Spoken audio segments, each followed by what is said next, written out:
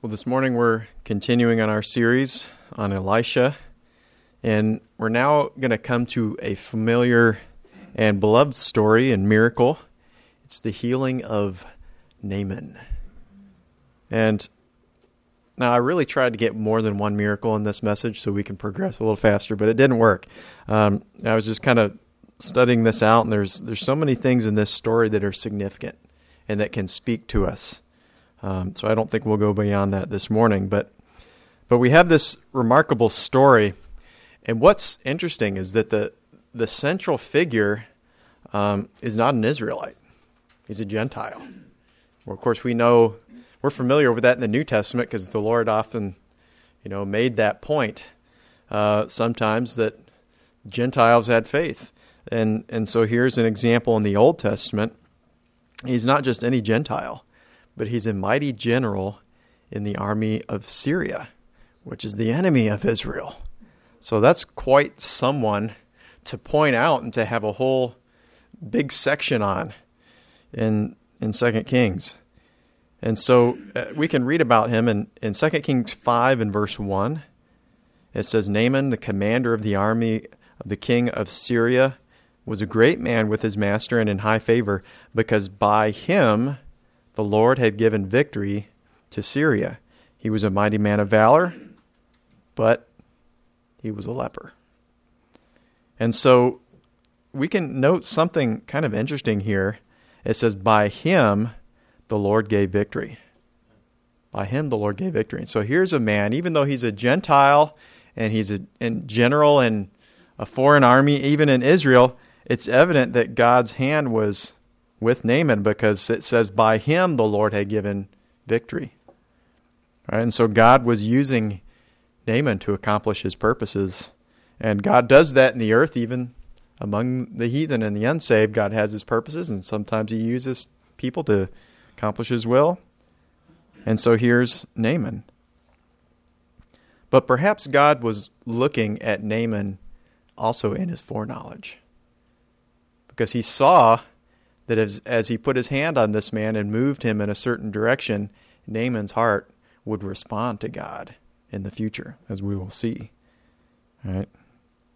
Because we can know from the story, or at least assume that in one of the deepest trials of his life, he responded to the living God. Now, of course, that trial was that last little phrase that we saw. He had a lot going for him, but he was a leper. And today that's a rare disease. I've looked at it before. I looked at it again last night, just kind of looking up leprosy, and there's still cases of it in the earth. I mean, it still happens because of an infection that can come. It can crop up from different sources. But today it can be treated with antibiotics, right? And so there's very few cases. It's not really considered to be a major disease anymore because it's treatable. But back then, it was almost like a death sentence, right? I mean, if you got that, it was life ending, and it was a slow death, and it was a pretty terrible thing, and it was life altering. As soon as you got it, you were unclean, you were an outcast. I mean, I don't know if Naaman just got the disease and they were trying to figure out what to do, or if he was still I don't know how he could have that and have leprosy, but they were looking for an answer. But, it wasn't a nice disease back then. It would cause nerve damage and all sorts of things, and it wasn't very pleasant. But when you think about it, without this disease, Naaman would have never experienced God. He would have never met God and experienced his power. He would have never seen the truth of the living God, or even known of him, really. Sometimes we can look at experiences when we're going through them almost as a curse of the enemy. Oh, enemy's coming against me again, bringing this thing. And sometimes we can look at that, we can go through different pressures, different situations, whether they're physical or financial or, opposition of others or so forth. And at the time, Lord, why am I going through this? Why is the enemy allowed to come at me in this way? But yet we also realize there's no such thing as accidents. Right? That if we are honest, we realize if something happens, God is in control. He created everything and he's in control of everything. And so there are no accidents. He allows something to happen. We don't always understand why. That's the hard part, right? Sometimes rarely we understand why. But we acknowledge that God's in control and that he is controlling the universe in his hand and upholding it. And sometimes his ways are just a little bit higher than our ways, and so we don't understand, or a lot higher. And at times, those afflictions can seem so overwhelming to us, so difficult, such a burden. Now, I don't know if Naaman's in heaven today. I wouldn't debate on that, and I wouldn't put any, too much, in whether he is or is not. The scriptures indicate that he was greatly impacted by his meeting with the prophet and meeting with God, and that his heart was inclined towards God. So if he's in heaven, now I'm speculating here. If he's in heaven and he looks back on his life, I can imagine him saying something like this: "Thank God I had leprosy. Thank God I experienced that, because that drove me to meet with God. That gave me the opportunity to meet with God and be changed." Who knows what the afflictions are doing in us and for us, and what doors they're opening up. The Apostle Paul was talking about this, and he was talking about having a thanksgiving spirit. And he said this in 2 Corinthians 4, verse 16. He says, we go through difficulties, but for which cause we faint not. For though the outward man perish, yet the inward man is renewed day by day. For our light affliction, that's a relative term. Depends on where we are, if we're in it or we're after it or before it. Our light affliction, which is but for a moment, we only realize that but for a moment part outside of it too, works in us a far more exceeding and eternal weight of glory. Compared to eternity, our afflictions are momentary, but they're doing a glorious work. And this allows us a measure of rest, a measure of hope and trust that God is doing something glorious in our lives. Perhaps when we get to heaven and we look back and we see some of the afflictions we went through, and especially, maybe something comparative to what Naaman went through, we'll look back and say, thank God I went through that. Because through that situation, I met him. And he worked an eternal weight of glory that I couldn't comprehend at the time, but now I have it for eternity. Now, another thing in the story we see is that he's going to the prophet Elisha to be healed, right? But we mentioned he's not an Israelite. He's not just a Gentile, but he's an enemy. He's an enemy of Israel. We're going to look at in some of the other miracles of how it's the Syrian army that comes to attack Israel, and God performs a miracle through Elisha. And so here he is, the enemy of Israel, coming to be healed by the man of God. But this really leads us directly to what Christ spoke about his church. Matthew 5:43. You've heard it said, you should love your neighbor and hate your enemy. Right? That's fulfilling the law of love, is loving our neighbor. But our enemy, we have free rein to hate them, right? We have an excuse because they're our enemy. They're treating us in such a way. But verse 44 says, but I say unto you, love your enemies, bless them that curse you, do good to them that hate you, pray for them that which despitefully use you and persecute you, that you may be the children of your Father which is in heaven. That kind of jumps out to me, that you can be the children of your heavenly Father. That's kind of an awesome qualification.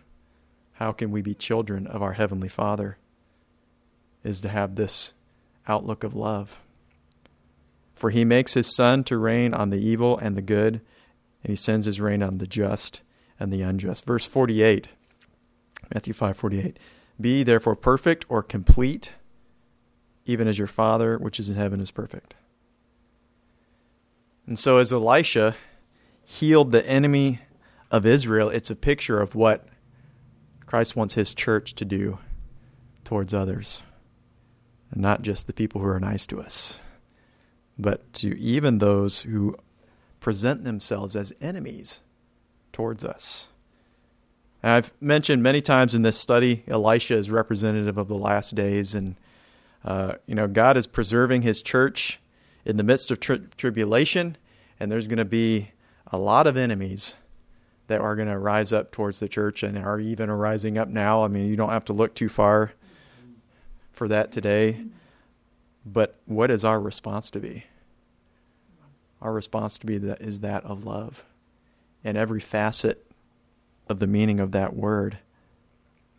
We can look not too far to find this kind of thing going on. There's a lot of ugliness out there, right? And we can choose to see those who oppose us as enemies and treat them like enemies and speak to them or speak about them as enemies. The problem is that doesn't put us in the spirit of the children of our Heavenly Father. Or, that's our natural tendency, right? If someone's ugly towards us, we respond in kind and let them have it. But that's what Israel said. You can love your neighbor, but at the same time, you're allowed to hate your enemy. That was their philosophy. But Jesus was coming to destroy that and say, no, I say unto you, if you want to be children of your Heavenly Father, you love your neighbor and you love your enemy. But Christ is calling us to have a different spirit. The Spirit of Christ within us is called to portray the love of Christ to those who act towards us as enemies. Now, the story, we're going back, I've kind of talked about different things, healing and stuff, but I wanted to mention this one thing at the beginning of the story is there's a little girl. And this little girl was in Naaman's household because she had been captured. She was taken into captivity, and she was basically a slave. It says servant in the Bible, but that was slave because she wasn't paid and she couldn't leave. So she was just there, didn't know if she'd ever see her homeland again, didn't know if, she'd be able to ever be set free or anything like that. All she knew was day to day, I'm a slave and I'm a servant to Naaman. Well, Naaman's wife. But look at what she says in 2 Kings 5 and verse 3. She hears of the trouble or sees the trouble of her master Naaman being a leper. And so she says to her mistress, would to God my Lord were with the prophet that is in Samaria, for he would recover him of his leprosy. Now think about that for a minute. This little girl's life has been radically changed. She's been taken into captivity. But even in captivity, she has faith. Now, you can say faith, but sometimes that can be applied to many things. I don't know if she has a word from God about the situation, so you could probably say she also has hope, right? She has a trust in the power of God, faith that God can heal, in that he can turn the situation. But this little girl's testimony is powerful and it's challenging because she is in the midst of the worst captivity that you can think of for a person to go through in slavery. If I was in her situation, I might be tempted to think, well, Naaman got leprosy. Hey, what goes around comes around. You could think, well, the God is a just God, right? But she doesn't think that. She says, I want my master to be healed. I'm going to send him to Elisha, even if I remain in captivity. That's quite a spirit to have. She didn't try to strike a deal. That could have been her golden ticket, right? I can tell you of a prophet that can heal you if you'll take me home. Take me with you. That would not be an unreasonable request, that I know someone who can heal you as long as you take me along. She didn't do that. She was just submitting and trusting to God, but she had faith in her captivity. She trusted that God could intervene. And she let God work in that. And so Naaman goes to Israel, and he brings a letter to the king, and it's written by the king of Syria to the king of Israel. And in it, the king of Syria is kind of blunt. He says, I've sent my servant to you that you can heal him. Right? It's up to you. And King Jehoram doesn't really like that. He gets pretty upset at hearing that, and he's like, this king of Syria, he's picking a fight with me. He's putting on me that I am now in charge of healing this leper. And who can do that? And he rents his clothes, and he's just basically in despair because of that. And Elisha hears of that, and he sends a message, why are you despairing, O king? Don't you know? There's a prophet in Israel. But there's actually a point to this truth I want to bring out. The wicked, or those who don't trust in God, those who don't have a reliance upon God. And then you can have a person who does trust in God, and they can go through the same situation. And sometimes it's those who don't have that trust. They will see the situation. They'll only see the negative of it. Like the king. He's trying to pick a fight, and he's trying to have an excuse to come and take over our kingdom because I didn't do what he wanted to do, and so forth. But Elisha had a different outlook. Well, because he was a prophet. But yet, there's that truth there, is that those who walk by faith, even when trouble comes, are able to look above it and to remember and trust that God can turn things for good. And that's the kind of spirit God wants to put within our hearts. Proverbs 28 and verse 1, it says, when the wicked flee when no man's pursuing. Right? They look at the situation and they get scared and they say, oh, I give up. I'm out of here.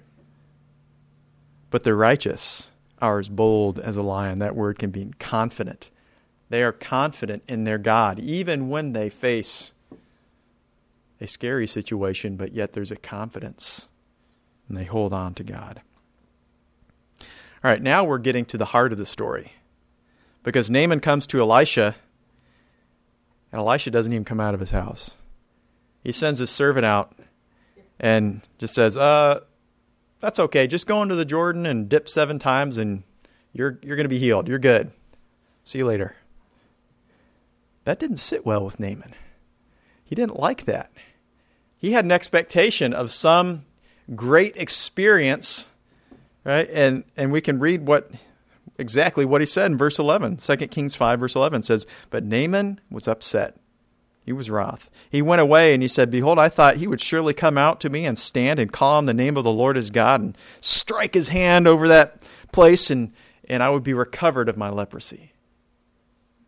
This is an important thought here because he was on the threshold of receiving his miracle. Right on the point. He just had to do a couple just steps of obedience and it was his.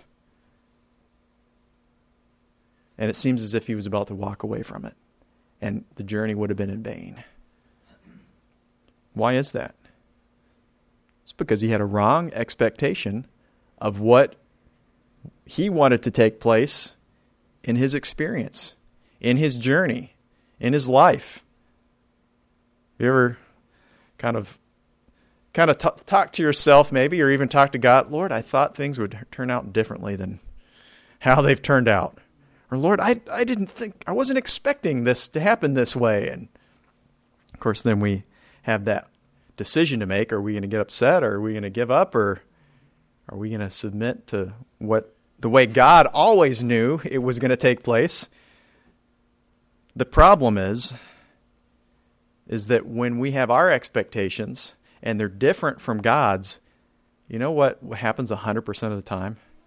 We are disappointed. When we have our expectations and they're not aligned to God, we can be guaranteed 100% of the time we will be disappointed. But when our expectations are aligned with God, or we put a very loose, because sometimes we just don't know, right? We don't know what's going to happen.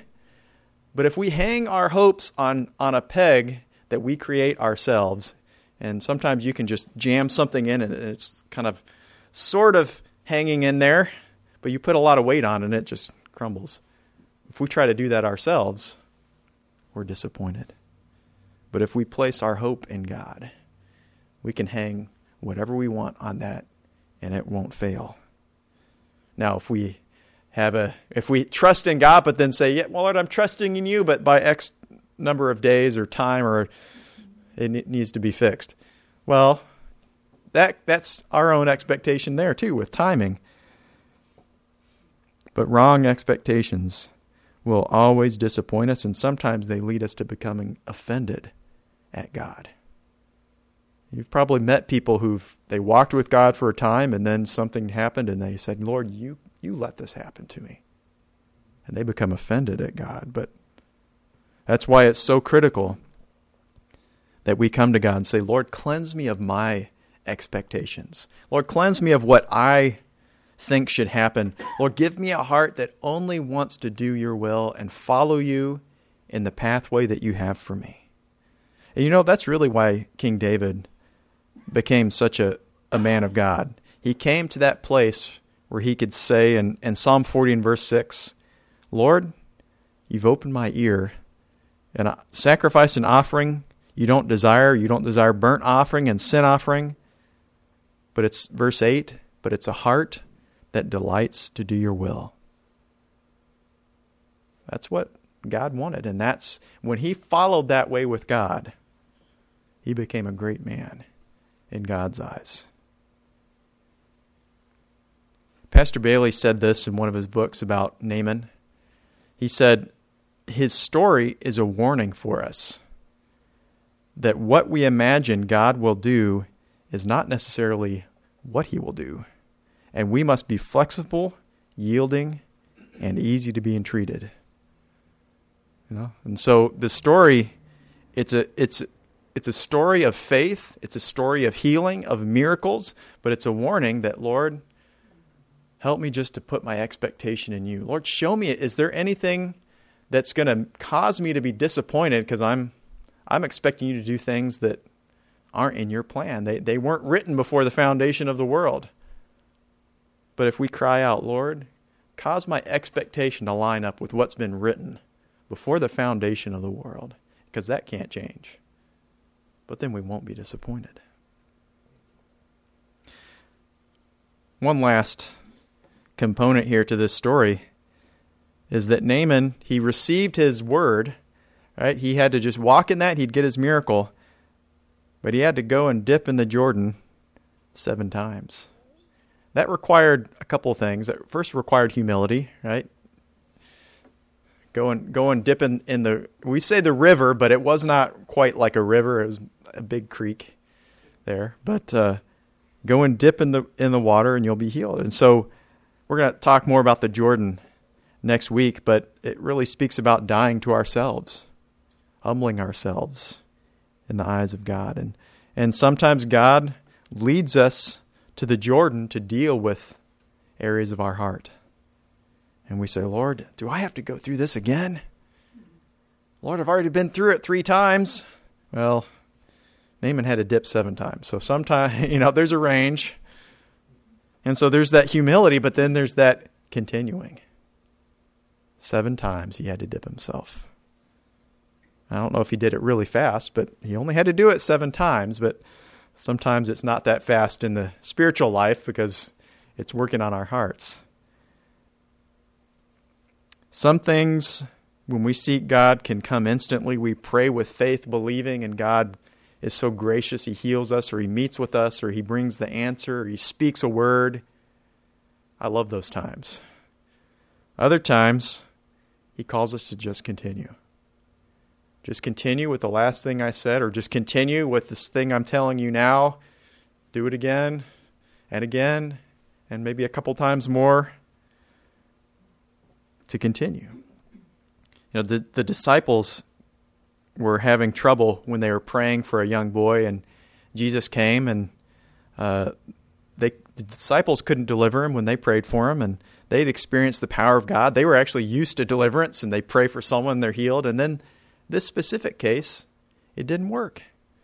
You know, and they asked Jesus, what happened? And he said, well, some things require prayer and fasting. Some things require a longer or a deeper work to be delivered from, or to bring the answer, the miracle. And so it's important to yield to the hand of God as he's working deeper. Sometimes it's the little things that God just takes away, but the things of the heart and our character, sometimes it's the dipping 7 times. And so we have to follow the timetable of God and wait upon him and his number of working in our hearts. And because as we wait upon him, well, we know those who wait on the Lord, they inherit the earth. But he is doing a work, and as we submit to that work, we'll be made clean. You know, that's what it says about Naaman. It says, and we'll read one more verse here, 1 Kings 5, actually there's 2 more verses, sorry. 1 Kings 5:14, it says, he went down, he dipped himself in the Jordan, according to the saying of the man of God, his flesh came again like the flesh of a little child, and he was made clean. It's interesting that it would say that, the flesh of a little child, because Jesus said, in order to enter the kingdom of God, we have to become like a little child. I'll read these last verses here. Matthew 18, verse 2. It says, Jesus called a little children into the midst of the disciples. He set them there, and he said, Truly I say unto you, except you be converted, and you become as a little child, you shall not enter the kingdom of heaven. Whoever shall humble himself as this little child, the same is the greatest in the kingdom of heaven. You know, this is where God wants to bring us to. Because, and I say this in an idealized sense. I'm sure sometimes you look at little children and they're anything but little obedient angels. But this is God's picture of perfection and completion, what he wants us to enter into, right? Because ideally, little children trust, they yield, and they obey. They don't have to understand, because that's beyond them.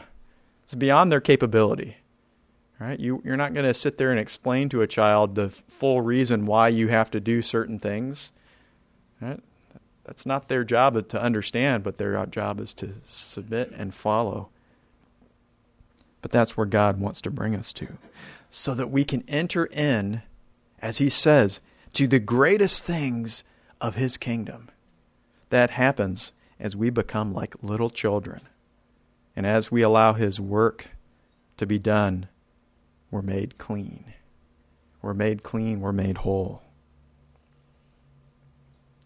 Now there's a lot of things we can, as I said in the beginning, we can learn from this story of the healing of Naaman. You know, one is that God's branch of love goes over the wall.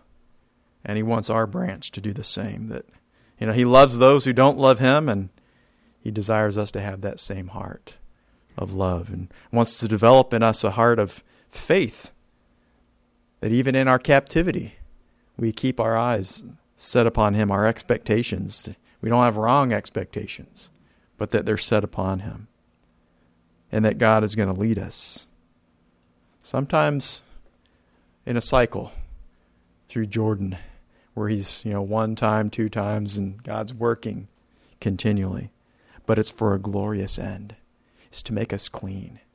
It's to make us whole. And it's to bring us into the greatest experiences of his kingdom for all eternity. Father, we just thank you. Lord, we're so grateful for your plan and your purposes and your working in our lives. Lord, we just ask forgiveness how sometimes we see with our natural eyes, and we Lord, aren't looking with eyes of faith. But Lord, we just cry out to you that you would come and work afresh. Lord, even as we've seen in this story, Lord, we pray that you would lead us, that you would give us your heart of love, your eyes of faith, and that, Lord, we would, Lord, have that heart to set our expectations and our hope in you. And, oh, Lord, would you lead us? Lead us even through the Jordan. Cause us to pass through and cause us, Lord, to be cleansed and to be changed and transformed. Lord, we desire to enter into all that you have for us and for our lives. Do this miraculous work in us, we pray. Bring us into those wonderful and great things that we can have for all eternity in your kingdom, we pray. And we thank you in Jesus' name. Amen. The Lord bless you.